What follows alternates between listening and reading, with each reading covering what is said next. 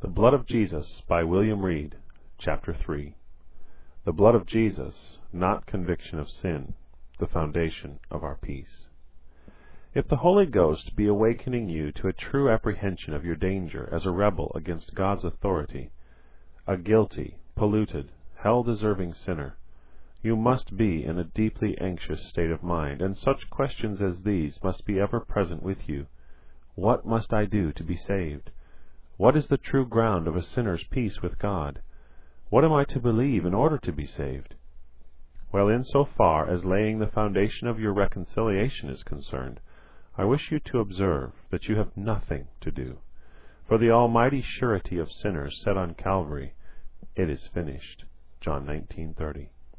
Jesus has done all that the Holy Jehovah deemed necessary to be done to ensure complete pardon, acceptance, and salvation to all who believe in His name. If you take Jesus as your Savior, you will build securely for eternity. For other foundation can no man lay than that is laid, which is Christ Jesus. 1 Corinthians 3:11. He is the foundation stone of salvation laid by God Himself, and on His finished atoning work alone you are instructed to rest the salvation of your soul, and not on anything accomplished by you, wrought in you, felt by you, or proceeding from you. It is of the last importance to be clear as to the fact that it is the work of Christ without you, and not the work of the Spirit within you, that must form the sole ground of your deliverance from guilt and wrath, and of peace with God. You must beware of resting your peace on your feelings, convictions, tears, repentance, prayers, duties, or resolutions. You must begin with receiving Christ, and not make that the termination of a course of fancied preparation. Christ must be the Alpha and Omega. He must be everything in our salvation, or He will be nothing. Beware lest you fall into the common mistake of supposing that you will be more welcome to accept of Christ, that you are brought through a terrible process of, quote, law work. You are as welcome to Christ now as you will ever be.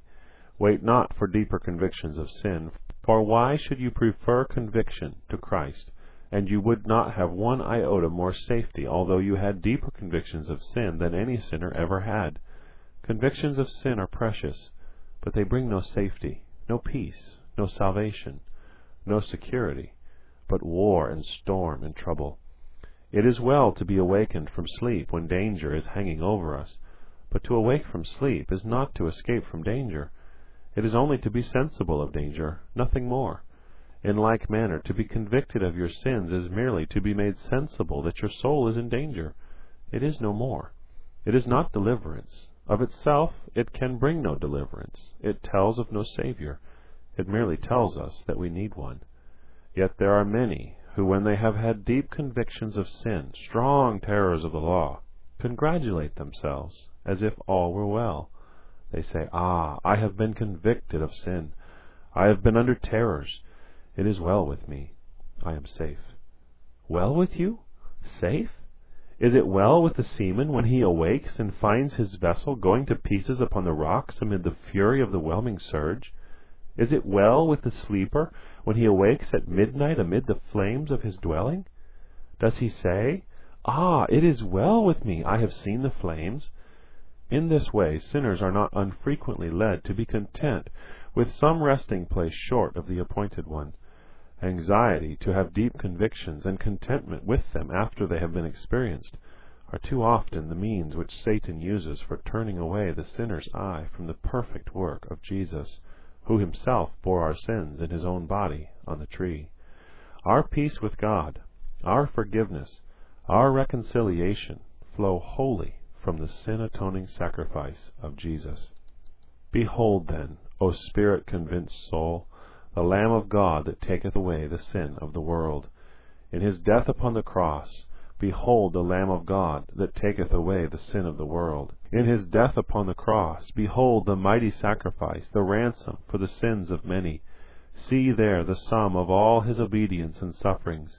Behold the finished work, a work of stupendous magnitude, which He alone could have undertaken and accomplished.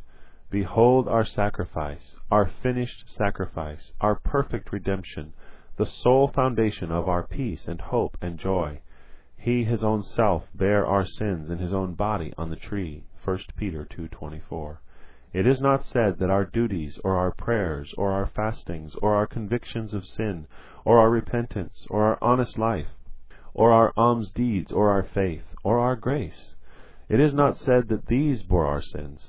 It was Jesus, Jesus Himself, Jesus alone, Jesus, and none but Jesus bore our sins in His own body on the tree.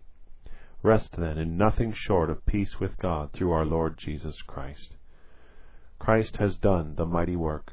Nothing left for us to do but to enter on His toil, enter on His triumph too. His the labor, ours the rest. His the death, and ours the life. Ours the fruits of victory, His the agony and strife.